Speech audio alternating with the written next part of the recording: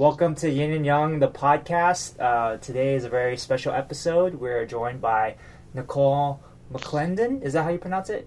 Yeah, McClendon. McClendon. Hi, yay! Yay! And so Nicole and I, we've met before at a production, development place. You know, it was a good learning experience.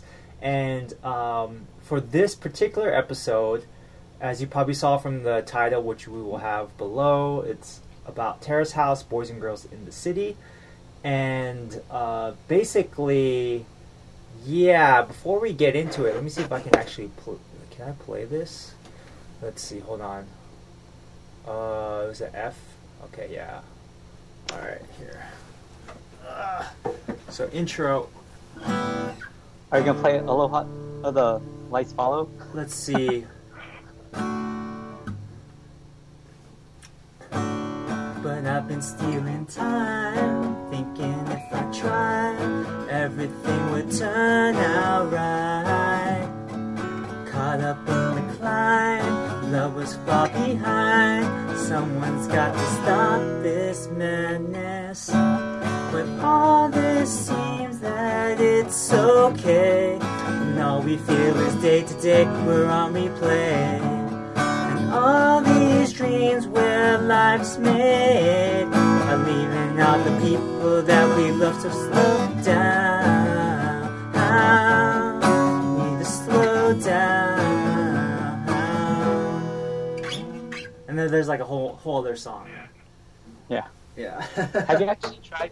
Did you watch the song that Taishi, one of the Aloha State guys, or two of the Aloha State guys, they covered on YouTube? Oh, they did? Okay. Yeah, it's called Kosui. It's one of the guys, Taishi. You probably haven't met him yet, but he's a terrible singer. But you mean Guilty Samurai? Yeah, I know Guilty Samurai. Yeah. Eden Kai actually plays a guitar on that, and he's like obviously awesome. But Taishi is a terrible singer, but he knows it. Yeah, Taishi. Anyways. Enough about Aloha State. Yeah, enough about Aloha State. Back on topic. So yeah, Dan, you want to lead us into the topic we're talking about today? Yeah, so we are talking about Terrace House, which is a reality TV show on Netflix. It's based in Japan for the first 2 seasons. One season that's not on Netflix, but one season, the very first season that they have on Netflix is actually the second season officially. But the only one that's available to us as the first season is Boys and Girls in the City. They have 3 boys and 3 girls, or 3 men and 3 women, live in a house together for as long as they want, and with the idea that they might meet someone they want to meet or hook up with, or not hook up with, but actually date. There's a very big distinction, right? They don't just hook up like the shows in America where like Big Brother, where they just have like hookups, random hookups, or like one night stands. It's very formal, and we can talk about that, and that's what we should talk about. It's very formal, and my wife, when she saw it, it's like, is that how this dating is like in Japan? Yeah. Like, oh, I haven't dated a Japanese girl from Japan, where you actually have to make your intentions known before you hold hands or even go to get to first base. What is it? Kesoku, right? Yeah, confession? Yeah. Yeah. Nicole, do you speak any Japanese at all or no? No, nothing. Okay, yeah. Dan speaks some Japanese. I'm learning Japanese right now, so it was very interesting to even to hear kind of like the casual conversation, pick up some fun words. Yeah. But before we go into that, we should talk to Nicole and introduce Nicole. Yeah. And you should give a brief background. I know you guys interned or met somewhere at a production place, but if you want, you can give a brief background of yourself if you like. Or Nicole. Yeah. You want to talk a little bit about yourself?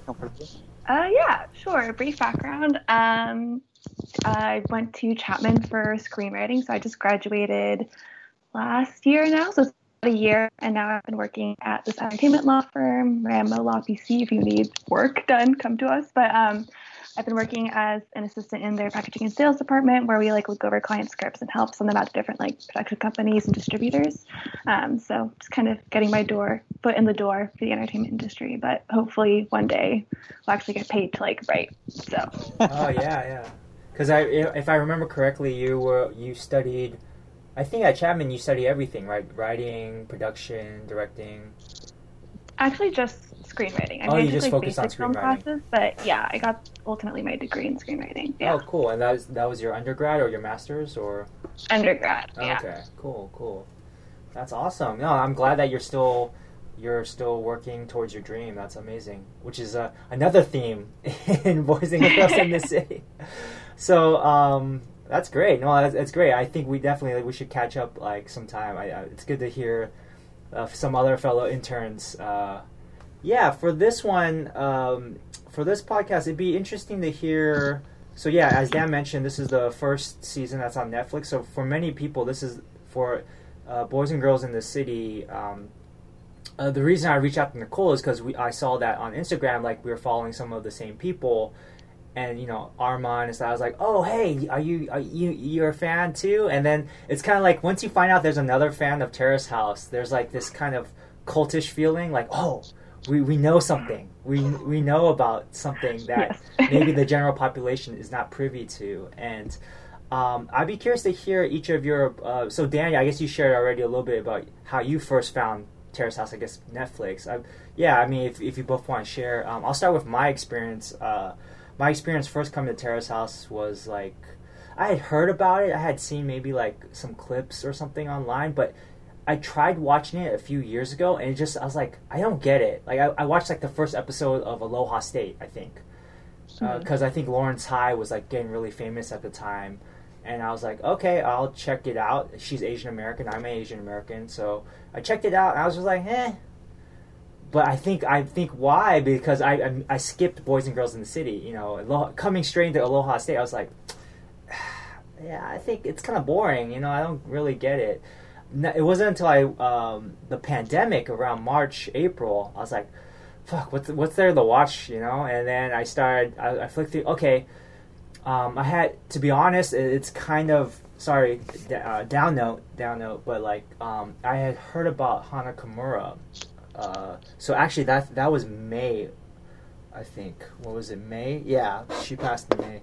But, anyways, I'm trying to remember the series of events. If I watched it before, oh, you know what? Actually, I watched it a little bit later. So not the start of the pandemic, but like towards the May part of the pandemic.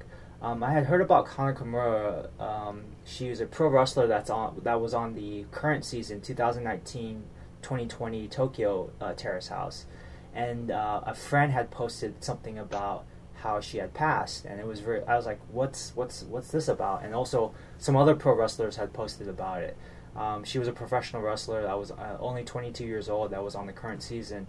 So I looked into it, and I was just like, this is the Terrace House. And I talked to some friends about, like, what's this all about? So ethically, I wasn't sure if I wanted to watch the series because it had some sort of controversy around it. Ultimately, my friend says, like, James, you can decide for yourself, but I do definitely think there is something there to watch. There is something. So I started watching Boys and Girls in the City. I wanted to start from the earliest one that was on Netflix, and, like, no joke, I got super addicted. Like, I was watching it. It was during the, like, because May was, like, when, like, people were starting to, like, finally take it seriously. Like, April, they're like, I don't know if I really need to wear a mask. And then May, everyone's like, fucking, yeah, everyone's got to wear a mask. And so I was clamped down at home. And yeah, I just watched that series. And it really was, I watched another YouTuber, Flesh Monk, and he mentioned how it was like therapy for him. And I think in a way it was. It's just very soothing for some reason, watching these people and their lives. I mean, there were some really stressful parts, but just having it externalized in other people and watching it it made me think about my own life in a lot of ways. But yeah, how about you, both of you? Like, how did you guys come to the series? Yeah. Nicole, why don't you go first? Yeah, so I started watching it a few years back, like my sophomore year of college, because one of my roommates had been like listening to a podcast and they mentioned Terrace House. So she'd started watching the first few episodes and she saw Dream Police and she was like, you guys, like all of us in the house, you need to watch this. And then from there you can decide if you want to watch the rest of the show. So we all like watched Dream Police together and we were all thought it was like absolutely insane how he was behaving and everything. So we decided to Wow. like go from the beginning and start watching. So for that year, it was like our roommate tradition, I guess, for to like watch like a few episodes every week. And then so yeah, we just ended up doing that. And then even then, once we like parted ways and stopped living together, I mean, it's like you said, pretty addicting. So I just kept watching the other seasons, and yeah, it's kind of how I got into it. Dream Police, that episode. Okay, yeah. Dan? Yeah. Dan, are you still there? Dan, can you hear us? My network dropped just for a sec. Oh, okay. Yeah, there was a power out earlier today here in the valley. That's weird. But yeah, how about yourself, Dan? Someone told me about it a few years ago, and I just never got around to it. But then once the pandemic hit, I was like, I need a different content. And I was looking for something Japanese-oriented because I was watching Midnight Diner, which is also on Netflix, and it's kind of cheesy and overacted and everything like that. So I thought I'd give Terrace House a try, but I had to find which one to start with. So I asked a friend, and he said, "Oh, Boys and Girls in the City." So that's what I started with because I didn't know. Like, it doesn't tell you Aloha State's like the second season and anything like that. So yeah, you have to look at the release date. Let me see. Yeah. Terrace House Boys and Girls was 2015, September 2015. So it's been exactly, it's been exactly 5 years since it started, and it ended a year later in 2016. Yeah, September 2016. Yeah. Cool. Yeah, I know there's a lot to talk about, so maybe we should just get into it. I don't know. So as far as this podcast, there's two ways we can go about it. We can go like, one way I was thinking like maybe events chronologically, and then maybe from there branch off to like the big ideas I had listed, like reality versus fiction, real-time culture. How do you guys feel? Yeah. Nicole? That works for me. Yeah. Okay. Yeah. Well, So we should at least set up the premise of the show. I know I talked about it briefly about three men and three women, but we didn't talk about the commentators. They're also six commentators, right? Three men and three women. Yeah. Three men and three women. Right. No, actually it's more than that. It's like four women. No, it's three women, three men. Yeah. Yeah. So and then so they have people who talk about it right after the opening scene. Talked about the previous events, and they dissect. They're almost like a color commentary for events that happen in the house that they live in. Right. So there's that, and they have it. They talk at the very beginning, they talk at the very end, and they always emphasize that it's an unscripted show, which we should get into. I don't think it's completely unscripted. Can you do it in Japanese? Like they repeat it every time. So I was like, man, if I can memorize this in Japanese, that'd be good. It's like steki na kuruma, steki no ie. I have to go see it again, just to refresh my mind. Yeah, steki means nice, right? But so basically, she says at the start of every episode, konbanwa, which means good night, good evening. Terrace House is a show about 6 strangers, 3 men, 3 women that live in a nice. And all that we provide is a nice house, a nice car, and there is no script at all. Yeah. Am I missing something? Yeah. No, I think that's it. And then the thing is I don't remember too well because in Netflix with the Apple TV, you can actually skip the intro. Skip the intro, yeah. And it just like cuts into like, it's an unscripted show. And I was like, okay, anyways, I don't care about whatever the intro is. But also, whenever a man leaves or whenever a woman leaves, they always replace it with another woman or another man, to make sure that there's always a 3-on-3 balance. Yeah. And then everyone who lives there, they have their own lives. If they're a student, they still continue to go to school. If they're working, doing whatever they're working on, they continue doing that. I don't know how some of the people who stopped working continue to live there and like afford to live there. I don't know if they get paid. Some sort of it's free rent, obviously, I guess, yeah. Right, but they're young. Most of them are young people, or they're very few of them are established in their career. Yeah. So I don't know how they get along, and they have part-time jobs. Someone pick up part-time jobs, right? It's not like a load of money that they're making. Right. Yeah. I was curious about like if they get paid too or not. Terrace House is very interesting because the way the production is kind of like a black box.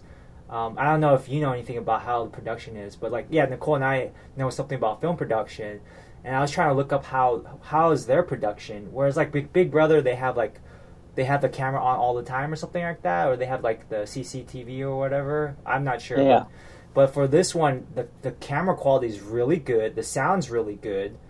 So I'm assuming they're using lavalier mics, or at least, because to use a boom mic, you'd actually it would be really hard to get some of those angles with a boom mic in the shot, you know. So I'm assuming they're using lavalier, which are these portable mics, and then the camera, there's camera movement, so there has to be a camera operator there. Anyways, yeah, so that's the premise of the show. Sorry, Nicole, did we miss anything, or? No, I think you covered it all. Yeah. Yeah. So there's 6 commentators that are more established in their fields. The first 6 commentators in the first part. There's 2 parts of Boys and Girls in the City. Total of 46 episodes. The first half of the series is Yu. She's there from the beginning, since season 1 of Terrace House. She's an older lady. She's a famous actress and TV personality in Japan. There's what is it? Babazono. She's the I guess what's the word? She's a little bit more thicker woman. She's like more roundy figure. And then she's Full a comedian. figure. Yeah, there's Tokui. He's maybe a middle-aged man, thinner, and then there's Yama-chan, he's like the guy with glasses, and he's everyone's all funny in their own right, but he seems to have distinguished himself as the hater. Like, he's always the hater of panelists. And then they have a young guy. The first part was part 1 was Ayumi, who's like 14. I thought that was kind of a bad choice. I mean, he's too young to really share anything. Like, when they asked him, hey, what have you learned since you're leaving? He's like, Costco? and then after that, it was taken over for the majority of the season by Kentaro, who is an upcoming actor as well. Yumi was an actor, and Kentaro he's 18, so he has maybe a little bit more life experience. Yeah. So cool. Let's get into it as far as the events. So Nicole touched on it. Dream Police, yay, Yuki. So let's start it off. It first opens with 6 strangers coming into the house. We have Mako-chan. He's a baseball player. So basically, for everyone who's listening to this podcast, we're assuming that you've watched it. And we're going to talk as if you've already seen the series. However, we're going to do some refreshers. But that way, just heads up, spoilers galore. We're going to spoil every single thing about this series. I'm going to try to avoid spoiling stuff from Aloha State, which I just started watching, and also from the season 1, which most people haven't watched, of Terrace House. But I'm going to try to keep it. But I may make some references, but in vague terms. So anyways, it starts with Mako-chan. He's a baseball player. There is Mizuki. She's a businesswoman, and she's 23. Mako's like 21. Minori, she is 21. She's a model. And then there's Uchi. He's a hairstylist. Uchi-san. He's 23. And then this is all on like Wikipedia. And then who else is there? There is Yuriko Hayata. She's a medical student. And then last person is Yuki Adachi, aka the Dream Police. So this episode, it's his birthday. They're sharing like their dreams, and then Mizuki, the office woman / barista, is talking about her dreams. And Nicole, it seems like you had a very visceral reaction to this episode. So basically, what happens is that Yuki's like asking, "Really, that's your dream? You want to open your own coffee shop?" I'm not really clear, and she starts crying. And then what's crazy is that Yuriko, the medical student, starts crying too. It's like, I don't know, but she's trying to explain it. You guys are not getting it, you know. So, Nicole, what was your first reaction? I think definitely the first reaction was like, first of all, why is he doing this? Like, why does he like attacking her? I guess. 'Cause I guess like you get more used to it as you watch like kind of more like Japanese culture and how they like do things. But like there's like a lot of crying that actually happens, I feel like, throughout the series that I was like not used to seeing. But I think just like seeing like this guy who I kind of off the bat did not like or vibe with, I guess. And throughout the series did not like or vibe with in any way. But just like seeing him go after like what I thought was like a fairly clear like a dream. Like she was talking about like a theme park and like opening a coffee shop, and it wasn't super like a concrete, this is my 5-step plan to getting there. Yeah. Seemed fairly like clear. Like she knew generally what she wanted, but she's like still young and has time to like figure things out. But he seemed to want like a whole PowerPoint presentation of how she was going to achieve these dreams and the things. And he's like a tap dancer, so I didn't know like how he had the authority to be coming from that place to attack her for her dreams. I mean, I guess he's a little bit older. He's 20. He's the oldest in that first group, 27. But still, who cares, right? Yeah. That one. I don't think when people have those dreams, right? They know what they want to be. They want to be a doctor, a lawyer, engineer, an actor, a singer, whatever. I thought that was pretty unfair because not everyone has that luxury of like, oh, that's exactly what I want to do. So you're in your 20s, you try things out. At least for me, I was like, I just want to make money. Then I didn't have like a dream like, oh, I wanted this pie in the sky thing. But everybody else actually had something. And I think for him, he had his thing. And he actually was ranked or whatever. He got championships, or he's well known as a tap dancer. And he's living his dream. But, I mean, he's also like 5 years older than Mizuki at that time. So it's pretty unfair, I thought. Yeah, I'm just reading some of the comments on Reddit. Like, Mizuki is probably the most well-loved female member on the show. Yeah. She's super sweet. Like, are you a fan of Mizuki as well, or? Yeah, she's one of the ones I follow on Instagram. Yeah. So. I think she's done well for herself. Like, she's super positive, and it's just like with love. It's just, So she. With Mako-chan, it didn't go through, and then with Armand, who comes later, it didn't work out either. But I think, with love, it's like you can't really predict it. It's like it's like chemistry, if you have the chemistry or not. And I think Armand later, he says like he was trying to choose between. At the time, he's choosing between her and Arisa, who's the hat maker who comes in later. But he just went for the one he felt, more strongly about. My thing about this whole Dream Police, I thought it was like super arrogant of him. Like, what the fuck? Like, who are you, right?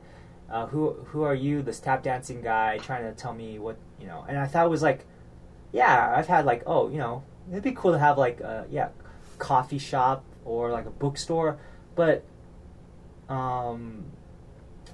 why does it have to be like a freaking like you said, PowerPoint or like a flow chart or some shit? Like, who cares, right? It seemed very imposing.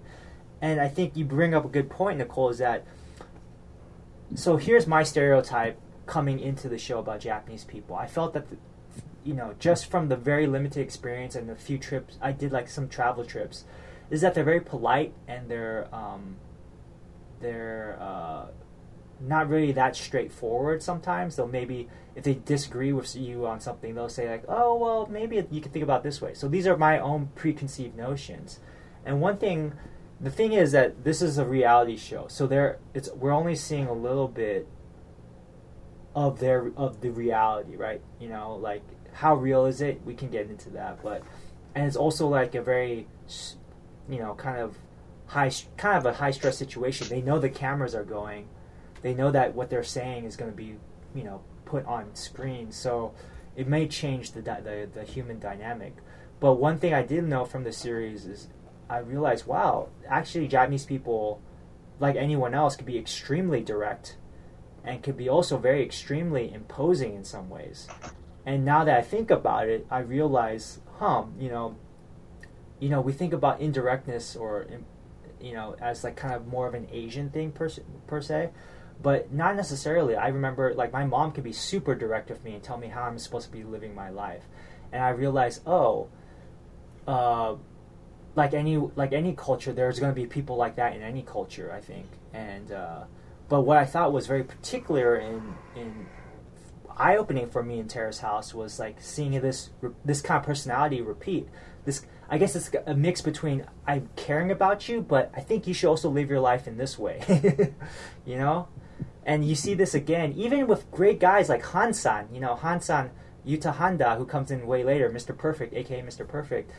He even tries to give some advice to Armand, which he kind of retracts later on in the series. But I thought, like, oh wow, even he's trying to give Armand like life advice or something. So I don't know, maybe part of it's like they're trying to think of things to talk about. But Dan, is that part of Japanese culture? I know your mom grew up in Japan. You have some experience with Japanese culture, but yeah. Well, I don't know, how they are about dreams and stuff like that, but I know that whatever you do, you have to be the best at it. Even if you're just a janitor, you have to be the best janitor possible. So that's the mindset that they have. All Japanese people have that mindset, or a lot of Japanese people have that mindset. So, but it just goes back culturally. They want to be the best at whatever they're doing, and I don't think they can understand, or to meet someone who just is half-assing it at all is kind of mind-boggling to them. Yeah. If you look at all the anime that you watch, or like Naruto, it's not necessarily the most gifted person, but it's the person who's working at their craft and trying to be the best that they can be, regardless of whether you're talented or not. I think like Naruto is like that, and One Piece is all about heart. You're going to be the best. You don't necessarily have to be the most gifted, naturally gifted, but you have to work at it no matter what. You can't give up. But one thing about these, I think we've talked about this before, with all these animes though, they all have like some special talent though. They work really hard, but it's like when talent and hard work come together, that's when you have something exceptional. Like, so right. Naruto, he has the nine tails in his body, Nicole, I don't know, have you watch anime at all or not really? No. No, I think. Or like Goku, he's a Super Saiyan. He's basically like Superman. He comes from a different planet, but he works super hard. But he's not human, So. But there's Rock Lee from Naruto, who's just all hard work, and that was his talent, right? Just hard work. Yeah. So that's why that character is very interesting, I think. Yeah. So, moving on. Speaking of like people half-assing it, Mako-chan. He was number one on every girl's list when he first came on. I mean, Nicole, what'd you think of him? Yeah, when when all my roommates and I were like first introduced, we thought he seemed like a great guy, and he seemed very nice compared especially to like Mr. Dream Police. But yeah, things really went downhill for all perceptions of him, with lazing around and doing nothing. So yeah, and also him sharing Uchi's feelings to like Yuriko, saying, "Oh, I heard that he felt really tense when he was talking to you." I mean, like, as far as bro code or whatever, that's bad. Bad bro, man. Like, what is he doing, right? I seem to be maybe a little bit more forgiving. I'm like, maybe he's trying to comfort her, but like, I don't know. Like, okay. So, like, Yama-chan, one of the panelists, he's either, Mako-chan is either an idiot or he's super manipulative. And I'm very curious to hear what you guys think. Yeah. Because I'm still not sure. I'm leaning towards maybe dumb, but, like, he can't Nicole? be that. Like, I think he's maybe a little manipulative. Yeah. Nicole, did you think he was dumb, or? I was leaning more towards, like, just kind of being, like, a young, dumb baseball playing idiot when I first was watching it. 'Cause, like, I don't know, I feel like from initially seeing things, like, he never seemed like, although I also want to like believe the best in people, so maybe that's also why I'm not seeing as much of the manipulation part of it. But yeah, I mean, I feel like part of it's just him being like a young dumb guy, because he was like 2021, like, I don't know, you still like growing up and like getting used to the world and knowing how to communicate with people. So that's kind of what I've chalked it up to. But I haven't rewatched it, so maybe my opinion would change. But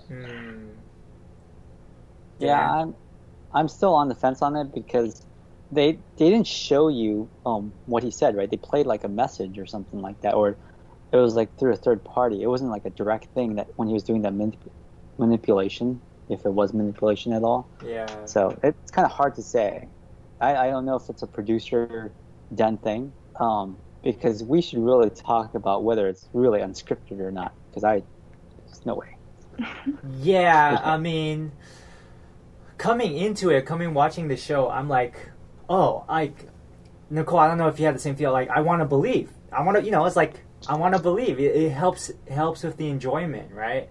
But then, because I did hear a little bit about Hana Kimura and her situation, which it was said by her mom, Hana Kimura's mom, Hana Kimura from the 2019 to 2020 cast, that the producers had pushed her to act more violent on set or on, at the house in front of the camera. Now, this is 5 years, after this series. So I wonder how much the production changed and how pushy the producers had become. I know from watching the first season, which has it's 2 years. It does progressively, because in the beginning there's no panelists, so you're just watching people's lives with no commentary. So it's very interesting. There's only, like, in the beginning, Yu-san, who talks about a little bit of what happened last week. But then they add the panelists in season 3 of the first Terrace House. And then it does seem, with the panelists, it does add a fun energy, but also I feel like the drama gets a little bit more. So I wonder if, since then, the producers have more hand, yeah. I guess technically it's unscripted, right? The producers don't hand the script over to the participants, but they definitely direct the narrative, because Minori's sister shows up way too often and almost like, hey, something's not happening. We're just going to send this girl in. I don't see any of the other relatives show up quite as often as she does, right? Later on, you'll see the younger girl, I forget her name, but her mom comes up, once or twice, but Minori's sister is there almost like whenever something needs to happen, they send her in, or they send in Senna. Senna's like, She always has to make an appearance. Yeah. Senna makes an appearance. She's in it from the original first season, and Senna plays a similar role. And I'm like, that seems kind of scripted, throwing in the sister a little bit as like the catalyst person, the person that right. Yeah. Every single time, right? So whether it's like getting the relationship going, what's the holdup, and then she brokers like a truce or reconciles everything between like the meat incident that we should talk about, et cetera, et cetera. Meat incident. The sister is always sent in, right? And even Uchi wanted to talk to the sister, or was willing to talk to the sister over everybody else. Yeah, which is strange. She just happens to show up when something is bad is happening or nothing is happening. Yeah, Nicole, like how real do you think it is? Or do you even, like, when you first watch it, does that become a prominent question in your mind, or you just watch it for fun and don't think too hard about that part? Yeah. I mean, I try to just watch it for fun, and especially going into it, I was like, yeah, this is unscripted and all that stuff. But I mean, like, it's also because, like, it's all happening real time. They're not in a bubble. They can also see episodes of themselves coming out and watch that and like see people commenting on that, and then they'll like adjust their behavior depending on how like audiences are reacting. So they're definitely, I mean, everyone's definitely putting forward a certain persona and trying to like get as much reaction or followers or whatever as they are, and then obviously the producers are adding in, like, subbing in certain people who they think will cause the most drama, whether it's like to add a wrench into a relationship or like try to like add some girl drama or whatever it is. But I feel like I'm hopeful that it's mostly unscripted, but there's like definitely, I mean, whenever you're in any situation where, like, whenever you have a camera on you, you're going to act differently than you are in any other situation. So for sure, yeah. Yeah, in any way to like either get attention or to like wash out the worst parts of you, like you're gonna act different. So it's never gonna be truly like real life, but Yeah. I'm hopeful that it's somewhat akin to real life. But yeah, I guess the thing is that they know their name. They're using their real name, so like it's gonna follow them into real life. So I guess they try to portray themselves as best as they can, and this plays a big issue later on. System error when Rico Pin and Hayato go out. Yeah. I think as far as filming wise, so maybe Nicole and I can talk about this. If they have a wide shot, right? So for a wide shot is like from far away, you can see like the most of the people in the screen. If you have that and they're shooting that, and then they move into a close up or a medium shot, I think, for instance, like if someone has a message on their phone, and they have like the establishing wide shot, and then they go to a message or something, you have to do another take. You have to like, hey, can I film you on your phone? You have to stop the action and say, okay, now that you finished talking, I'm gonna film, like pretend like you're looking at your phone. I think we all kind of can guess that's already kind of disrupting reality already. And also, there's some other things as well, like why are they all sitting at the table? You know, like oh, I guess everyone at 8 a.m. just likes to come to the table and just sit down. So my understanding from a cast member from Aloha State, who shall not be named, I guess, I don't know, because she might have like the NDA issue, but on some sort of Reddit leak I read is that basically there's set times or set days that the film crew comes, and they have to, they let the cast members know in advance, and if they want to be there, and I mean most of them probably want to be on the show and visible, for their, if they're actors, models, or whatnot, and I'm sure there's also some sort of fixer who's like basically communicating with all of them to figure out their schedules, so I mean, so that part, it's not scripted, but it seems like a lot of logistics have to be made in order to film this show, and with that there has to be set times, crew members, and stuff like that, which is going to affect the action. Yeah, like there's definitely a lot of stuff that like happens off screen that isn't recorded, that's like then talked about at the table and rehashed. Right. So people can like choose to be like, I'm gonna go out and see this person, but like the camera crew can't follow me. Like there's also different ways of being able to control in that way what the camera sees. So yeah, and I know that another thing I was said about in that leak was like, the producers are gonna have you sit, and then they're gonna ask you, hey, why don't you talk about your relationship with this person, like to start the conversation, and then it's not scripted, then they'll just let them talk and film that, and then everybody else leaves. There, like the two people who have to have a conversation sit there, and then everybody else just like takes a cue and just like takes off. I don't have to get like an off-screen cue from a producer and it's like, hey, you guys got to go. Or maybe. what? Oh, that's a good point. Maybe they have someone like an assistant director going like, yeah. Well, sometimes some cast members are obviously not getting the hint, and another cast member has to come up and be like, no, we have to leave now. Yeah. So a good example of that is the Omu Rice incident, the Coward Rice, which is, this is just before the meat incident. There was a Coward Rice incident where, like, Uchi was not really, I guess, manning up or whatever, not kissing Minori, who he's already expressed his feelings for, and she wrote the word coward on rice, which I thought was really creative. Ikuji nashi on the rice using hiragana. And then he comes into the room, and then the girls are like, what the hell? And then they bounce. They like, I'm going to leave. Yeah.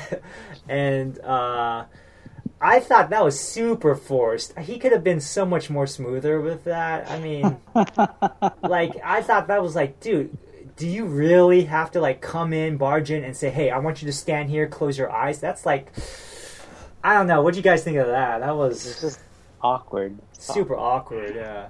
Nicole? I don't know. It was one of the incidents that me and my roommates loved and we'll still talk about to this day. We thought it was so great. So it's as a drama, it's pretty funny. Yeah. Wait, does that mean, as you and your roommates talked about it, it's like, oh, I wish a guy would just do that. Just be very straightforward and very direct and make their intentions known and then go. I don't know if it was so much of that as just like we liked seeing her like finally like kind of stand up for herself and finally like kind of say something because she'd been kind of like passive otherwise. So I think it was more of just kind of that and just like the inherent drama to it that we as Americans latch onto. But yeah. So out of the first three guys and 3 girls, which ones did you guys thought were like cool, and which ones did you guys like thought, oh, they need to go? Okay, let's do a ranking. Yay! So I rank.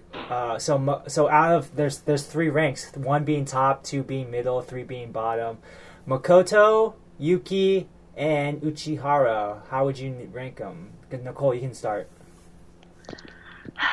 Yuki bottom for I think obvious reasons. But yeah. Dream Police, yeah. Dream Police, yeah.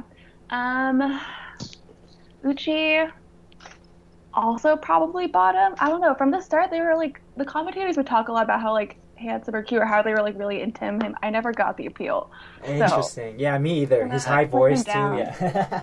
Also, when he like asked all of the girls out and like Uchi week. That was weird. And like when he told Minori that she was like a sister hidden, like he said that at some point, and then later was like I have feelings for you. That was weird too. So yeah, he's weird. And then oh gosh,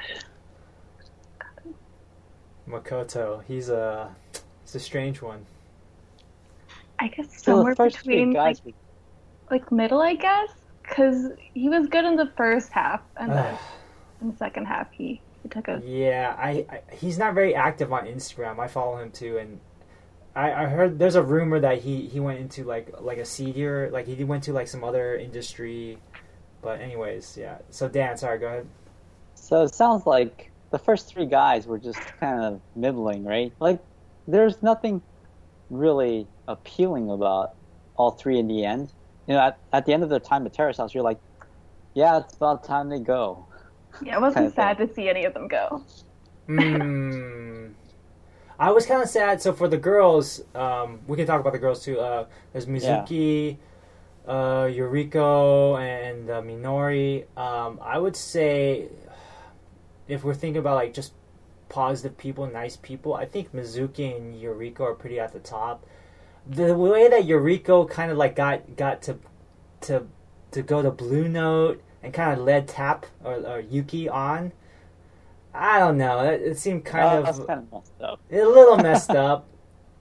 But at the same time, I think she seemed very pure, very honest about like she wanted to go to Blue Note, but she never committed and said, "Hey, I really like you, Tap." Yeah.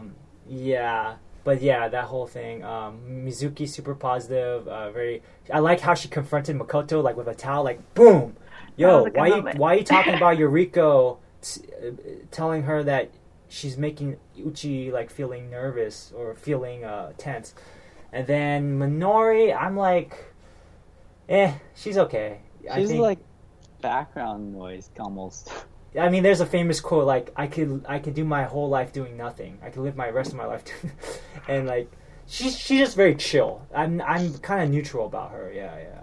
But what's funny with the Dream Place is like, why wasn't she like talked about? Because she was kind of like modeling, kind of doing this. Well, right? Uchi. So again, this goes back to that theme of like Japanese people. Maybe I don't know if it's Japanese people or the show being very goal oriented. So Uchi was giving her flack like, "Hey, how come you're not really working towards being a model?"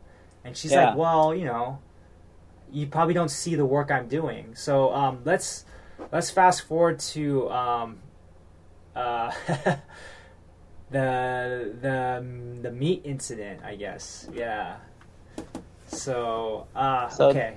Who is in the house at that time? Because by that time, Mako-chan's gone. So Mako-chan Mako-chan's the first to leave, yeah, and then Armand comes in, And then after that, Yuriko is gone. Yuriko leaves because she broke up. Her boyfriend broke up with her, and she leaves to focus on her studies. And then Mizuki leaves soon after, I think. Mizuki and Yuki, because like Armon's not returning her feelings to Mizuki. Yeah. Because so basically they're replaced by 18-year-old Haruki. He's half Italian, half Japanese. And then there is Risa, who replaces Yuriko. She's the hat maker. And Armon replaces Mako-chan. He's the first new member, I guess. Yeah. And Armon stays the longest. Armon stays 9 months or 10 months. Yeah. He's kind of like you'll see in the first season. He's kind of like one of the other characters there. Like he stays like pretty much almost the whole time. Yeah. So the meat incident. Let me set this up. I guess is so. The first we see this really A5 grade meat. That's in the fridge. Natsumi or Na-chan. She's like, oh wow, this looks like really expensive meat. And Minori's like, oh yeah. Uchi brought it. And she's like, oh cool. And she not think anything of it. And then puts it back in the fridge. Armon Haruki. Armon is he's aspiring firefighter, 24. He's half Japanese, half Iranian. He's also a kickboxer. Tough looking. Haruki is like a Haruki. Haruki. What's his name? Oh, Hikaru. Yeah, Hikaru. Yeah. Is 18 years old. He's a model, also part-time construction worker. I got some issues with that guy, but anyways. So the three of them, Minori, Armon, and Hikaru, there's no food. So they're like, hey, what about this steak here? And Minori's like, oh yeah, let's cook it. It's Uchi's, but yeah, it's fine. And Natsumi's like, huh. She's like watching. She's like, oh, okay, but she doesn't say anything like, she doesn't eat any of the meat, which I thought was very interesting. But like, yeah, she doesn't have any of the meat. And then Uchi comes back and it's like, oh shoot, the meat's gone. And then Minori's like, yeah, is something wrong, Uchi? He's like, well, I'm really upset that you guys ate the meat. But like, you don't see how upset he is until like maybe the next episode. But he's like super upset. And the commentators are like, whoa. He's like, because basically she asks and he's like, fine, whatever. And he walks away. Like, she's like, oh, I ate the meat. The three of us ate the meat. He's like, now I'm pretty upset about that. And she's like, I'm sorry. He's like, fine, whatever. He bounces. And the commentator's like, whoa, he's overreacting. Now, for me, when I saw that, I was like, oh no, he's reacting exactly how he should react. Because like, supposedly, I don't know, Dan, if because I know you work in food before, but like, that's like a really high grade. That's like $100. That's over like $100 worth of meat, I think. I'm trying to look it up. I mean, I've had Kobe beef before. Yeah. He had Wagyu. And then, like, I went to Kobe and actually had Kobe beef, and a cheap one was like $120 for like a small little fillet. I mean, it was delicious, but I was like, holy smokes, $120. And they had like higher quality ones. And this one was like, the Wagyu one was supposed to be really, really good because the guy who gave it to him was a customer who specializes in meat, right? So I'm sure it was like $150 or at least $100 per steak that they just ate per person. So I'm personally pissed for Uchi, but we find out later in the series, like, actually that was just the tip of the iceberg. Him and Minori had not been communicating, and he like you get this beautiful scene of him fucking crying, his face in the pillow, and like he's covering his face, and he's like. And I think it's beautiful. It's like one of the few times I actually like Uchi. I thought he was kind of a player, but he's actually showing vulnerability, and like he's holding Minori's hand, and they kind of make up, and their relationship is much more lovey-dovey after that, and that's when they leave the house right after they make up. And I think in some ways it was such a. First of all, I'm super freaking angry they ate that without texting him or calling him. So I think the commentators are wrong. And maybe it's the American in me, because I looked at some other Americans' comments on it, and everyone was agreeing, like, dude, why did they eat that beef without saying anything, you know? Because I think in America, we don't have that, we're not that, I mean, we all have some Asian descent, I know, but, like, we still understand the idea of, like, boundaries in the fridge and stuff like that, like, property. Like, whereas I think in Asian culture, like, oh, it's in the fridge, like, let's all eat. Like, maybe that's more of that. Maybe that's what I'm missing. But still, like, yeah, that's messed up. They didn't ask him. And then, two, I think it was, the tip of the iceberg, and that for him and Minori to, like, work out their relationship issues. Because basically it was a show of not respecting him. And I think respect is a big thing in relationships. I know from my past relationships, if I ever felt disrespected and I held it in, it would blow up into something like, probably not as bad as Uchi, but like we get into like a big argument or something. So in this case, it blew up into like a big cry and a makeup. So I don't know. What are your guys' thoughts? Those are my thoughts on the meat incident. Yeah. I mean, Nicole, I'm just looking up the cast members. I don't remember Natsumi, what she looks like. Yeah, so, I mean, I think for me, the meat incident, like, his first reaction, like, I totally understood. Like, I would get upset if someone ate something I bought that was, like, worth, like, $5. I would get upset if someone, like, went in and ate it without asking me. So I totally understood that. I also, at the time of watching, I didn't realize how expensive it was, so I didn't get the crying thing. My roommates and I were mocking him for that, but... Oh, you guys are evil! I didn't get the crying thing, but then also, in general, I don't get crying that much. But so I think so. I definitely like, I guess, was a little hard on him for that like crying moment because I didn't realize exactly how much that was. But I definitely did appreciate how it like kind of strengthened his and Minori's relationship because before that, I like didn't see the chemistry at all or like for them to be together. It felt kind of fake and like put together, like they felt compelled to do that. So after that, I appreciated seeing like more of an actual kind of like authentic connection. But other than that, yeah, no, I was coming down on Uchi. But but spoiler, they're not together anymore. Yeah, Minori married someone else. Uchi, I think, is still single, maybe. But anyways, yeah, Dan. I am of the opinion that it was kind of messed up that they ate it. I mean, in Japan, you actually know how much that beef is cost, how much it costs. Beef is not as common in Japan. Pork is more common because, I mean, if you think about it, it's not Texas. There's not a ton of land. Most of the beef comes from Australia. So any beef that's actually Japanese is a lot more expensive. And it was just kind of messed up, I thought. I thought the crying was a little bit overboard. I think he should have just like railed in. I mean, he did yell at him in a way, but it's just kind of inconsiderate of Minori. Minori was like, at that time, she wasn't doing jack shit. She was just hanging around the house, not doing anything. Well, Dan, you didn't see. She was cleaning.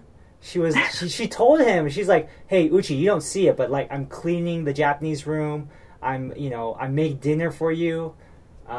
So those are the things that the camera crew didn't really film, but she's doing some stuff to make the relationship work, I think. But yeah, as far as her career, I don't think she was doing too much, but yeah. Yeah, so, yeah. Yeah. Okay. Just for context, if I remember, Nicole, both of your parents are American? Yeah. Okay, and your mom is Asian American? Yeah, she's Chinese. Her parents were from China, so they moved. Like from Toisan area or? Yeah, from Toisan. The early, yeah. A lot. I think a lot all of the gangsters. The Toisan people are the gangsters. Is that true, Nicole? I mean, I didn't say that. I've heard of, although my mom does like to say she grew up in the ghetto. So I mean. Well, it's because they were around the longest. So a lot of the triads came over, and then I think the Toisan people were the first ones that immigrated, and a lot of them are the ones who started. I only say this because one of my college buddies, he's Toisan. He was like very proud of the fact that they were all gangsters. It's not a bad thing, I guess. I mean, you're protecting your own. Right, and it's interesting.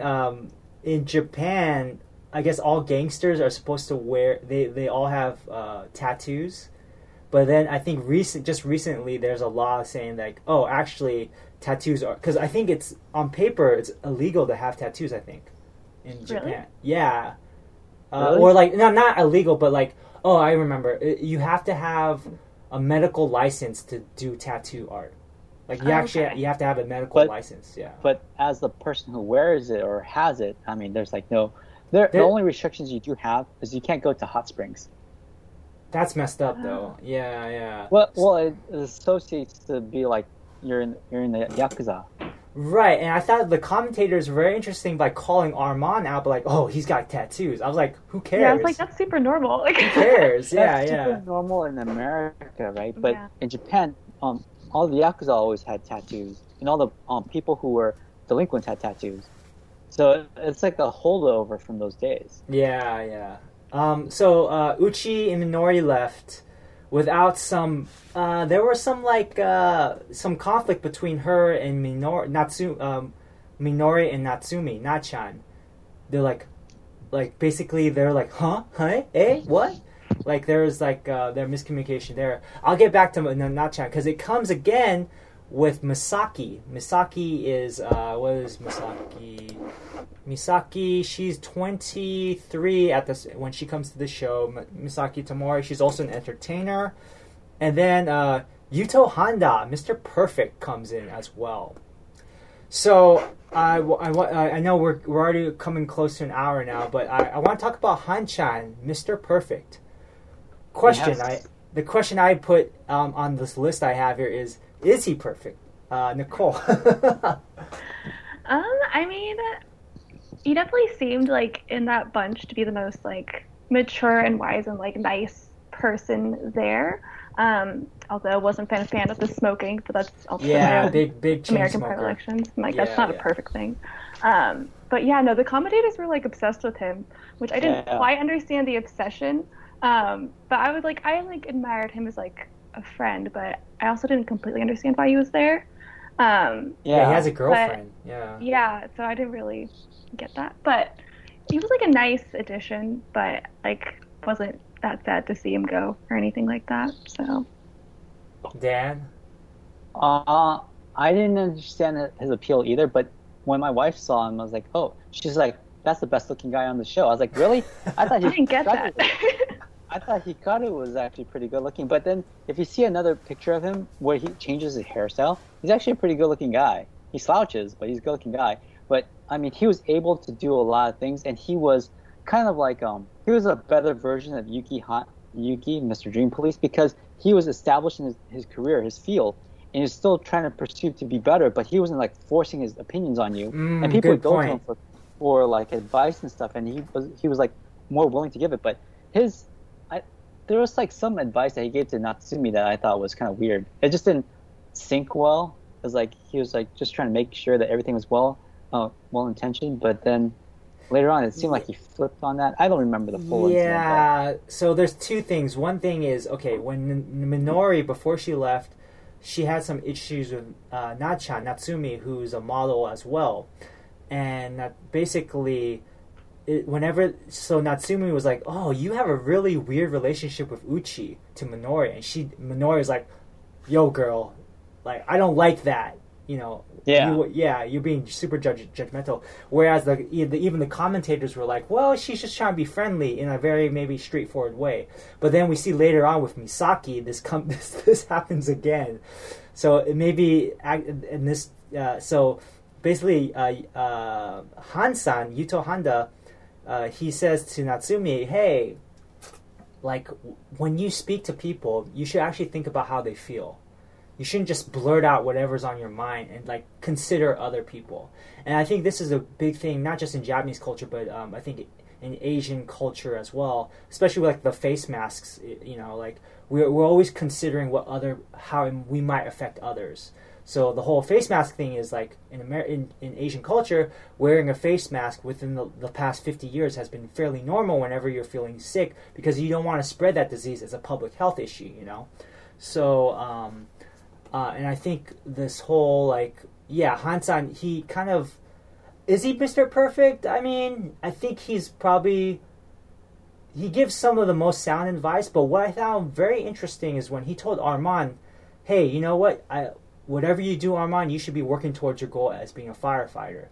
And then he flip-flops, because then towards the end, after spending months with Armand hanging out, at the end, before he leaves, he says, "Armand, actually, you just stay the way you are, and that's just be happy."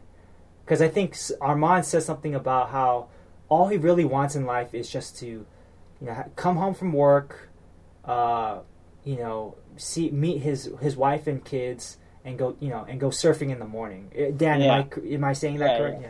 Yeah. And Nicole, I mean, what did you find Armand appealing, Nicole, when you first saw him?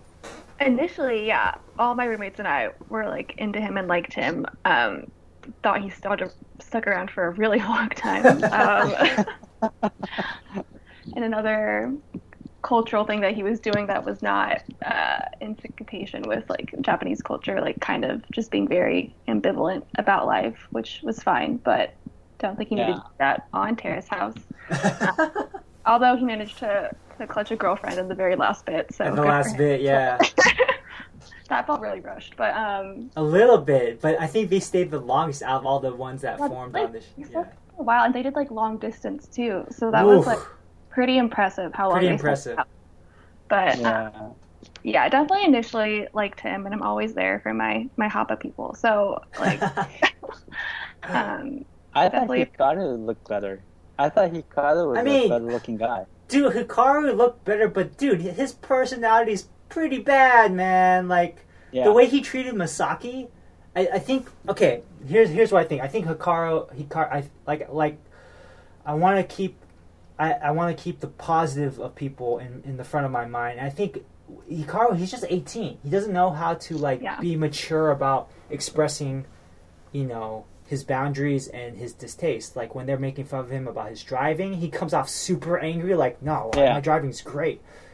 And like everyone's telling him he sounds angry, and he's like, "I'm not angry." But I mean, that might just be who he is, right? Everyone has like a resting bitch face, and that might be him. That might be the way he speaks. I don't know. I know. I'm not gonna give him the pass because like the way he talked to Misaki is like super rude. It is, but you don't know what happened in between because everything in the compressed timeline, right?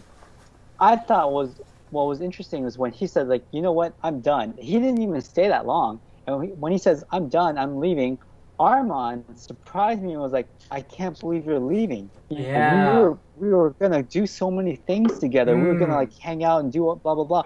I was like, the nicest guy on Terrace House, the guy who stayed the longest and everything like that, but the nicest guy, he looked at Hikaru as like a true brother. He was like really sad, and I was like, something else happened, right? Things that we don't get to see. So Hikaru might have mistreated Misaki terribly on camera, but we don't know what led up to that, right? He might have realized that Misaki didn't really have goals, or or it doesn't like jive with what he's park. Yeah. Because it could have been. We don't know. Right? There's something, the way it was presented on camera, definitely he didn't come off really well, but there's something else that I think we're missing because I was really surprised. I mean, Nicole, were you surprised? I mean, you're nodding your head, you're like, I was like, oh, this guy's like, he was my brother. Yeah, I was like pretty surprised. I was like, we didn't see like really anything that much of their relationship, like Armand and Hikaru, so like, seeing that whole like tearful goodbye, I was like, there's this whole other like chapter we weren't seeing because like I wasn't a big fan of Hikaru either. Like he seemed kind of like douchey and all that kind of stuff. But like definitely seeing Armand getting so emotional about it, it was like it's definitely a whole other side of things that we weren't privy to. So, but I will say that Armand usually likes to hang out with like kind of a jerk kind of guy because I only say that based on who he's hanging out with in Hawaii. He's hanging out with Eric from Aloha State, and I was like, that guy's kind of a jerk. That guy's a douche. Right? But they're like best friends. They do a podcast together. They do other things. I don't know. Wait, Nicole. So Hikaru gets the pass, but Eric does not get the pass. He's a douche. Okay, well we didn't see a camera. We didn't see Armand crying about him. So maybe if in a later season he does that, then. So yeah. So yeah, we've got a few more minutes. So yeah, I really liked that little bit about Hansan telling Arman like, "Hey, you just be you," and it's interesting, yeah, because it made me think about one thing that really touched me about this series was like me thinking about my own goals and like what does make me happy. I think the pandemic, I think we've all been kind of like in this existential crisis of like, shoot, like and we're having all this time at home and thinking to ourselves like, what does make us happy? And I think our Hansan saying that made me like, for a while I thought Arman was kind of just taking up space, but him saying that made me kind of realize, oh, Arman in a way is a counterpoint to this hyper goal focused Japanese culture. Hansan even says that, like, hey, Arman brings something that maybe we're missing in Japan. This kind of this Hawaii sort of like, hey, just chill, bruh. I don't know. And dude, when he leaves, holy shit! Like when he starts crying, Hansan crying. Like I don't know how you guys felt. I was like, I almost cried, but I was just like, wow. And I thought this is when the series became like one of my favorite series, because I just saw how real, even though there's cameras on him, he knows but like his reaction was just so beautiful when he receives like the pictures from Misaki, and he starts crying like, I will treasure this. I don't know. What'd you guys think of him leaving? I know, Nicole, you said you're like, bye, Hansan, I mean, I feel like, so there's like a lot of crying when people leave, but I do like appreciate the show like showing like men being a lot more emotional and like open about it. Although like I don't completely understand why they're always crying. Like I didn't cry when my roommates left and they're like friends of mine, but well, you'll see them again, I guess. Right? Yeah. I could see them again. But yeah, so I mean that like particular moment didn't like stand out to me. I think probably because I had seen like Arman crying about like Hikaru leaving earlier, and I just at that point was kind of used to it. So yeah, it didn't really make any emotional impression on me. But wow, okay. Nicole's got a cold heart. Okay, I see.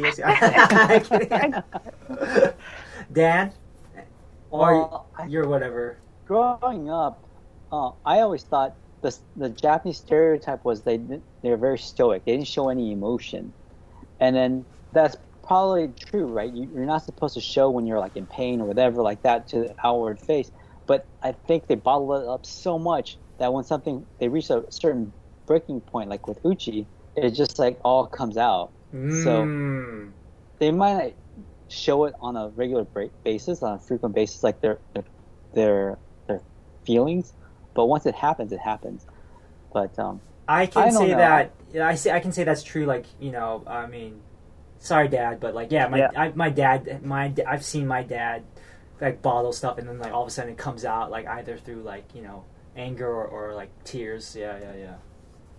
So I was sad when Yuto Honda left at the end. I mean, I didn't get it at the first. I didn't know why the commentators loved him so much, but at the end I was like, yeah, that guy was really solid. And then the way he finally learned that maybe Arman is living the best life. Like he is the Buddha, right? He's basically, he doesn't want more. He doesn't want there's no greed, there's no like anger or envy or something like that. He just wants to live like just enough to be in balance with life. He doesn't want more than what's available, and he doesn't want less. It's just like, I just want to have a family and surf and just work his work. I just need to survive. Would you say, Dan, that his life view is the closest to yours? I wish that were true, but I still want things. I want transform. I want like toys or whatever. I want the Lakers to win. So okay. I can't say that it would be ideal if I could be like Arman and just not care. I was like, as long as I can go surfing, come back, my family's nice and healthy, I'm not like starving, I'm not homeless, then that would probably be ideal. And maybe I'm working more towards that. When you're in your 20s, you're like, oh, I have to make it big and everything like that. But when you're like in your 40s, I'm like, fuck, I don't know if I'm going to make it. I don't know if I'm going to be Ray Kroc opening a McDonald's at age 60 and making a franchise. Or like what's his name? Colonel Sanders, right? Yeah, Colonel yeah. Sanders, or anybody who's like past 40, whatever, and then you're like, oh, there's still a lot of things I want to do. Now I'm like, oh, I gotta make sure my kids are okay.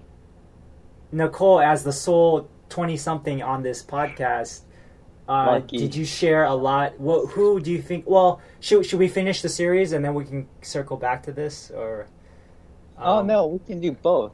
We can do both. So yeah. So Nicole, how about yourself? Was there anyone that you felt like, oh, your life view as the 20-something on this podcast, that you felt like, oh, I want to strive like that, or I want to create some, get some, my own exhibitions, such and such, yeah, make my own movie, write my own script, yeah. I don't know if there's anyone throughout the season that I felt like their worldview or their like how they were going about living their life necessarily gelled as much. Like there are definitely like aspects of certain people where like I could relate in that moment. But I also think I was also kind of in a different place then than I am now. Being like back then when I was watching it, I was like in my second year of college, like still kind of figuring out, like I had no idea how the industry even worked and that kind of stuff and how to move forward and things. Now I think, I guess like in the mind of like, oh gosh, Mr. Tap Dancer, I forgot his name at this moment, but Yuki. Yeah, Yuki like, Adachi, yeah. I really, so far as like having a dream and like reaching for it and wanting to be like the best at that, like being a screenwriter is like my thing, and I want to be successful and like do that, but I don't think that I would attack someone else for not like necessarily being that way, like having that same dream that they're working hard towards. Nicole, you're not being clear enough. Be clear. You say all these words, but I'm not understanding. Yeah, like sometimes I definitely wish I could be like Armand and I could just like work some part-time jobs and then just like travel the world on that money and just be chill and not be like satisfied with that kind of thing. But ultimately, I definitely like kind of like Yuki, like have this dream that I want to reach and like be as like the best I can and be successful in my field and like acknowledged for that. But hopefully in a more polite way than he was expressing himself. So, well, you can be like Mr. Perfect in that way, reaching for your goals and not forcing it on. There we go. People. Yeah, I'll be Miss Perfect. So yeah. That's interesting. It seems like you're the most critical of Mr. Tap or Yuki, but in some ways you share some commonalities, huh? Like as far as like you want to be like the best in your field or up there, yeah. Yeah. That's good. I think that's good. And I think having a goal or having something, I think so far maybe I might have been sounding like, oh, people are too hyper focused, or maybe, but I do think having on this show, but I think having a goal is a beautiful thing. And watching this show just made me really rethink what my goals were too. Even though I'm way older than most of these people, except for Hayato, who we'll get to. But I'm only a few years older. But like, anyways,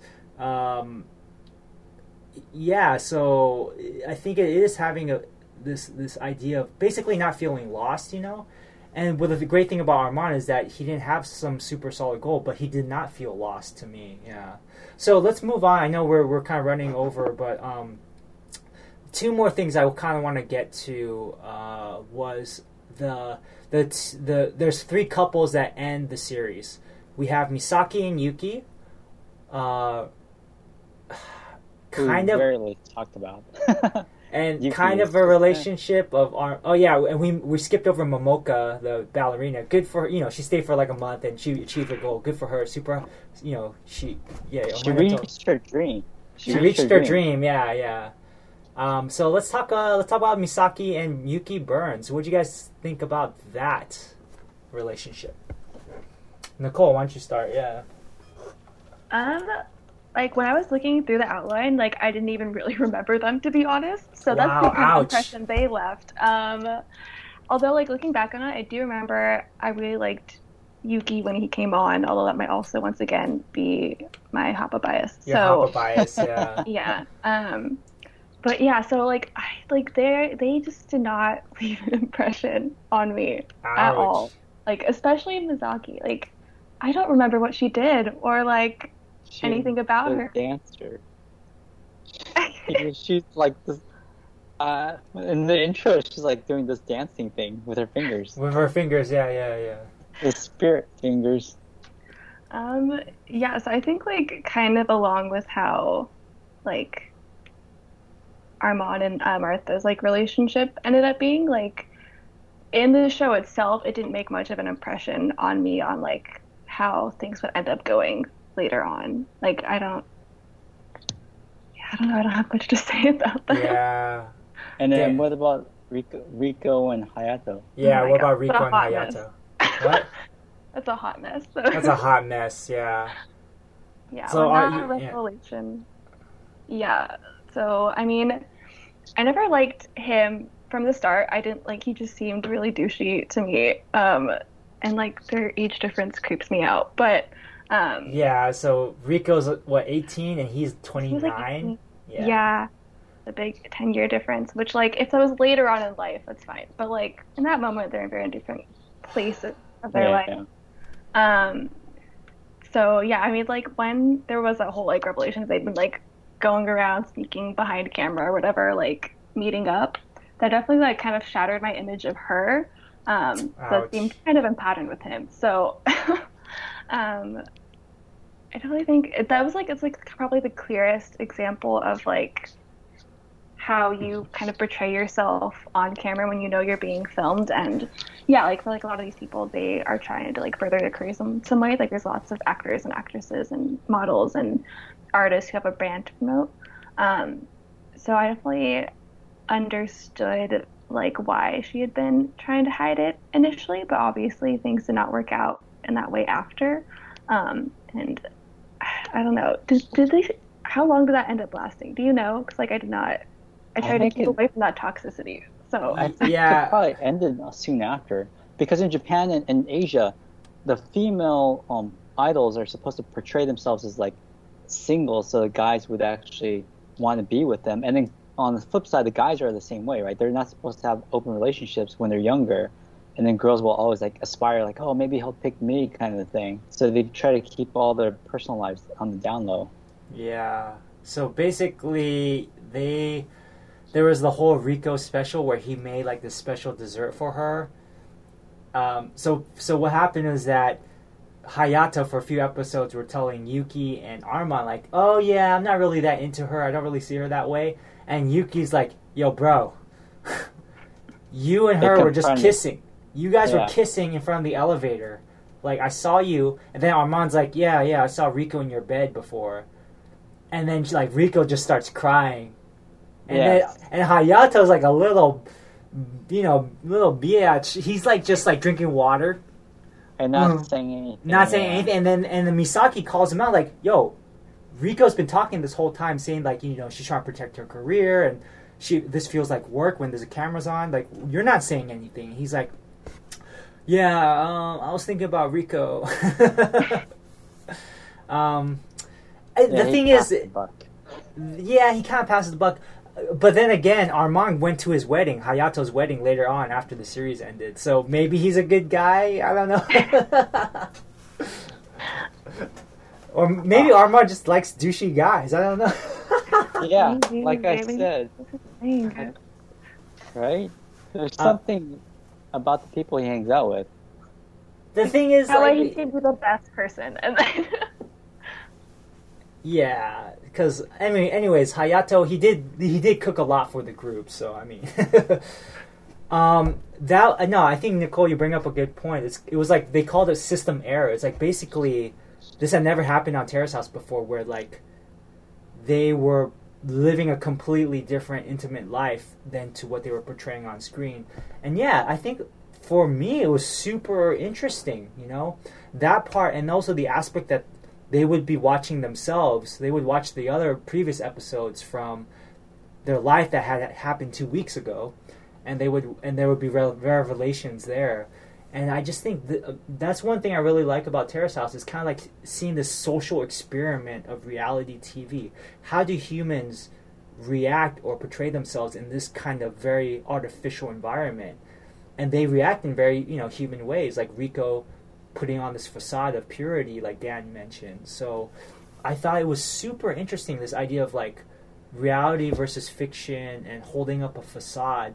And I think in some ways, I mean, I think we're all guilty of this, even in our public life. Even when Nicole and I were at that office, we're like, there's a specific way we act in front of our business colleagues and associates, but this is taken to the extreme where there's millions of people watching you. It's a lot of pressure, Dan, any thoughts on that? Those relationships? Or No, but so Nicole, out of the whole series or all the cast members, did you like one guy, one girl? Which ones did you like the best, and which couple do you think was like the best fit? I probably liked Mizuki the most overall of everybody, just like overall throughout the seasons, because I felt like, I don't know, I can't think of like a negative moment she had where she showed herself in a bad light. Like she had her moments of like badassery, and she like stood up for herself, and she was great. Oh man, she cut her hair. She cut her hair after like Armand, or she cut her hair before Armand dumped her, and then like, what did Yu-san? She's like, oh, the feelings linger in your hair. Yeah, so she. Cut it all. Nicole, is that true or? I have not experienced that, but I mean, it's definitely true that lots of people girls look at haircuts or dye their hair after a breakup. But it's nice to see that that's an international thing. But yeah. So it's probably my favorite girl. Armand's probably my favorite guy throughout it all. He's like another one I follow on Instagram because he seemed like the most chill and just kind of non-problematic of all the other guys, and kind of left. Maybe because he was there so long, he made like the biggest impression. Because there are plenty of other guys who were like fine, but kind of faded from memory. But it's probably my two favorite, and then favorite couple. I don't know if I was really rooting for any of the couples that ended up going on in there. I guess for Yuto and his off-screen girlfriend was probably my favorite relationship. Like all the other ones were either like I was not seeing the chemistry or just felt like last minute impression, like that last bit where they're hurrying to couple up. With like Masako and Martha and Armand maybe, or yeah. Like I was happy for him, but felt rushed. So yeah, she wasn't really that into it, huh? Like starting out. She didn't seem like it. It seemed like for a nice like ending. Okay, we'll like start going out, but it worked out for a little while. So you know. But yeah, I don't think there was any couple, not like in later seasons where there were couples I was like gunning for. Okay. But yeah. For me, I think Misaki and Yuki actually had some beautiful moments, because just knowing Misaki's story of the whole breakup with Hikaru, and then Yuki kind of like, it was kind of a reminder of Sayong Sima, Yanzi Feifu, right? It's basically, if you lose a horse, it's not necessarily a bad thing. It could be a good thing. So when Han-san leaves, it's super emotional. But then Yuki comes in, right? And like, it's like a breath of fresh air for Misaki, who's recovering from this big major rejection from Hikaru, who basically told her like, you don't have a center, And then Yuki comes in and tells Misaki, no, you totally do, and I accept you as you are. And I was just like, wow, that's really beautiful, Again, it did seem like a little bit like, damn, he's like very bubbling, like so like, he's like saying on like the third time they go out, like, I love you, like he's like, whoa, but I did think that was kind of nice. And then also Armand, him getting hit by a car. Yeah. He gets hit by a car, but basically because he got hit by the car, Martha was taking care of him, and he's like, damn, I love this girl, like, so it's kind of like a bad thing turns into a good thing, yeah. So, and then the whole Rico and Hayato, yeah, super creepy, yeah. That was weird, but I want to say maybe there's some parts of Hayato that are good that we didn't really get to see. I think maybe, yeah. So I guess for the most part, I would say Misaki and Yuki, but I know they didn't last. And another thing with Misaki, and then What else happened? Yeah, I saw on another reality show, they went to clean up Misaki's apartment, and it was like super messy. It was like she was a hoarder or something. Yeah. Oh. So there's like this whole other side about Misaki that maybe we don't know about, and like it was super sad to watch because she started crying when the commentators. This is a different reality show, like a variety show, and she started crying. And I think, lucky that they went and cleaned it. But I think she has some other issues that she's dealing with, and I'm glad that she had Yuki, and they had some beautiful moments together. So yeah, but as far as like top guy, probably maybe Hansan, just because he seemed the most put together, and then top girl, I would say. Well, Momo, she's only there for a little bit, but Momoko, she had her shit together. She like reached her dream, but yeah, very didn't really not too memorable. It's hard for me. Come back to me. What about you, Dan? Yeah. I think Hansan and Armin are probably up there. Yeah, Armin's good too. Yeah. For the girls, I think it was probably like the last girl that was around. It was like Martha. So I liked her. I didn't like her at the very beginning for whatever reason, but she liked Hayato a lot. Yeah. Yeah, but as like the things went on, I was like, oh yeah, this girl's actually kind of like a female version of Armand in a way. So it's good that they hooked up, and we didn't really talk about it, but like the formal way of like guys and girls getting together was like very interesting to me because I've never dated a Japanese I went out a couple of times with a Japanese girl, but not to the point where I had to like confess my love or like, hey, let's make it formal that we're boyfriend girlfriend kind of thing. So rather than having it organically just go on, I thought that was very interesting. Not kissing before you actually do all that. As far as the couple is concerned, probably Armand and Martha, even though it only lasted for a year or something like that. I think they lasted the longest out of all the couples after the show on this particular season. Yeah. Like a year and a half or something. Yeah. And I know that Misaki, she might have had like some sort of weird mess, but she actually made it to one of those pop idol groups. Oh, great! Good for her. Yeah. Anyways. Yeah. I think so. To wrap it up. One more thing. I talked to my Japanese tutor about this confession thing, and she's like, yeah, basically for her personally, she's like a 20-something Japanese woman in Japan. It's uncomfortable for her to hang out with single guys by herself, just the two of them, because then she kind of wants to know, okay, what is this? Are we just friends hanging out, or are we just like, is this a date? She kind of wants clarity. And in this way, like, Japanese people are very straightforward. I think they want to know exactly what is this, But in some ways, I was like, wow. I told her, like, that seems like a lot of pressure, like, at the start, Like, she's like, yeah, but I mean, people are trying to, there's people are different, but in general, if you like someone, you would basically do a confession, a haksubai, and then say like, hey, I like you, I like to go out, and then go from there. And I just found that very interesting.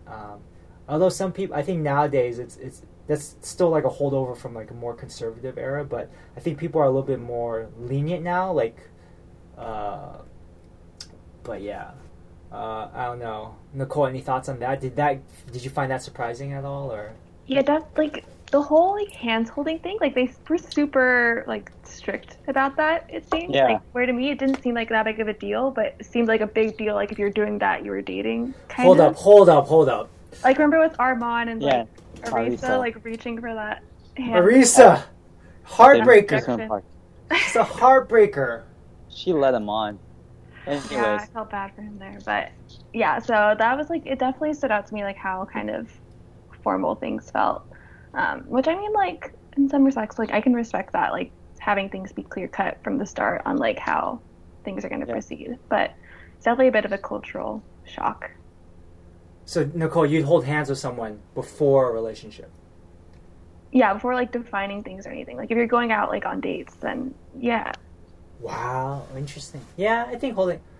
I've done more before relationship, but yeah, I think hand holding is is kind of intimate. Yeah, huh?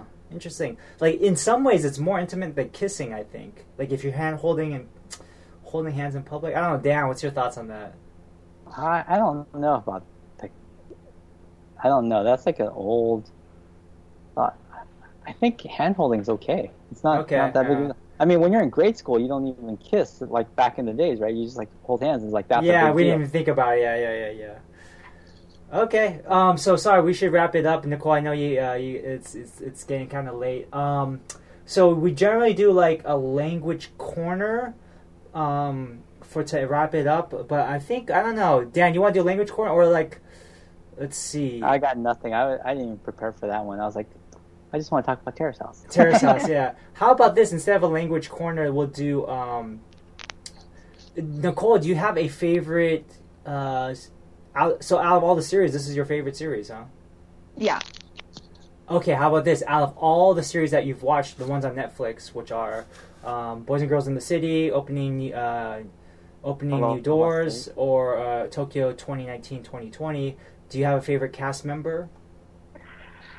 I think my favorite cast member is, oh my gosh, I can't remember her name in this very moment, but in Opening New Doors, she plays hockey. Oh. What's her name? I follow her. I don't know. I can't remember her name. I totally skipped Aloha State. Oh, sorry. Aloha State comes before Opening New Doors, but yeah. Well, I don't care about anyone at Aloha State. Oh, so. Ouch. Yeah, so definitely I think she's probably my favorite. Like, her whole, like, journey, she seems like the nicest, sweetest person, and I was also rooting for her relationship. Great. Okay, I look forward to watching that. Awesome. Yeah. Dan? Yeah. I don't know. I've only seen 2 series. Again, I Terrace House, Aloha State. I mean, some of the people were okay, but overall, oh man, especially the last group of 6 people that were at the end. I just thought they could just like cut that whole section off, and I would have not worried about it. I look forward to watching it. Yeah. Cool. I will end with. There's a few.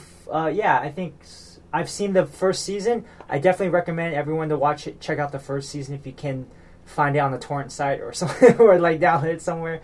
I think there's some really good moments in there. They make some appearances, like Sena makes an appearance. There's also Daiki, the boxer guy. His story arc is pretty crazy when you watch it. As far as the first season, I will end with a language corner of like. There's a lot of fun phrases like Dan had already mentioned shogunai, which means like cannot be helped. Shogunai, they use that a lot. Another one was I think it's so funny. The coward rice, ukujinashi, right? Dan, am I pronouncing that correctly? Kujinashi. Ikujinashi. Yeah, ikujinashi. But, coward. If we actually stick to Terrace House Japanese words, the thing that I learned was yabai. Yabai, when I was growing up, yabai means like, oh shit, that's bad. But for them, it was like, yabai. I was like, that's amazing. I was like, oh, that's new Japanese slang that I did not know until I watched the show. By the way, I looked it up. Tsubasa is the hockey player.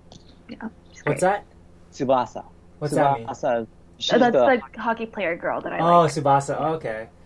Tsubasa means wings, by the way. Means what? Wings. Oh. Wings. Yeah. Well, like, Dan, do you know cho kawaii, like super cute? Very, yeah. They use that like cho kakkoi, super cool, yeah. Yeah, and mecha. Really cool, yeah. Well, okay, let's wrap it up. Any last thoughts before we end this podcast? Nicole? Just go. I mean, I assume you would have watched it if you're listening to this, but if you haven't, go watch it and introduce other people to it and bring them into the cult. So. Dan? Nicole said it already. Yeah. Just go watch it. I think I will just end with just understand that these are real people. These are people's real lives, and I think we were kind of like being bagging on some of these people, but at the end of the day, this is just only a snippet of who they are. And even though I may seem kind of judgmental on some of them, for all we know, like in real life, they're super cool. And who knows? Because you're the Yama-chan from this podcast. Yeah. But yeah, because like real talk. Sorry to get like dark like Yama-chan, but like yeah, some people have had. There's one girl that had killed herself over bad comments from not this season, but from the most recent season, Tokyo 2019 to 2020. So I think it's from bad comments, and that because the producer were pushing her. So just understand, like, I think one thing I learned from this series is that not like, wow, there's certain behaviors I don't want to be like, but also, at the same time, I can relate to them. Even Yuki, even the Dream Police guy, I can see what he's trying to do, and I can see maybe he has some good but the way he presented it made a girl cry, and I think there's a lot of people who hated on him, and you could see later on his behavior become much more chill, right? Yeah. But at the end of the day, what I think I like to all the listeners is like, I think definitely check it out and see how it relates to your own life. But at the same time, don't be too judgmental of these people, because again, they know the camera's on them, and it's a pressured situation. And who knows? Like in the same situation, I would probably do some dumb shit too. So cool. So that's the end of this podcast. Thank you, Nicole. Thank you for having me. Yeah, thanks so much. All right, take care. Have a great night. Stay safe. You too. Bye. Bye. Thank you for listening to Yin and Yang the podcast, episode 51, Terrace House, Boys and Girls in the City, with guest Nicole McClendon. This episode features short audio and video clips from the show that belong to Fuji TV and Netflix, as well as the images you see now if you're watching us on YouTube. The intro and the outro is from the song Slow Down by the band Lights Follow. Speaking of follow, be sure to follow us on Instagram and Facebook at Yin Yang Podcast. That's spelled YINYOUNG Podcast. And also on YouTube at Yin and Yang. That's spelled YIN_YOUNG. Like and subscribe to our content so you don't miss an episode. Thank you so much, and hope everyone's staying safe and healthy. Happy holidays!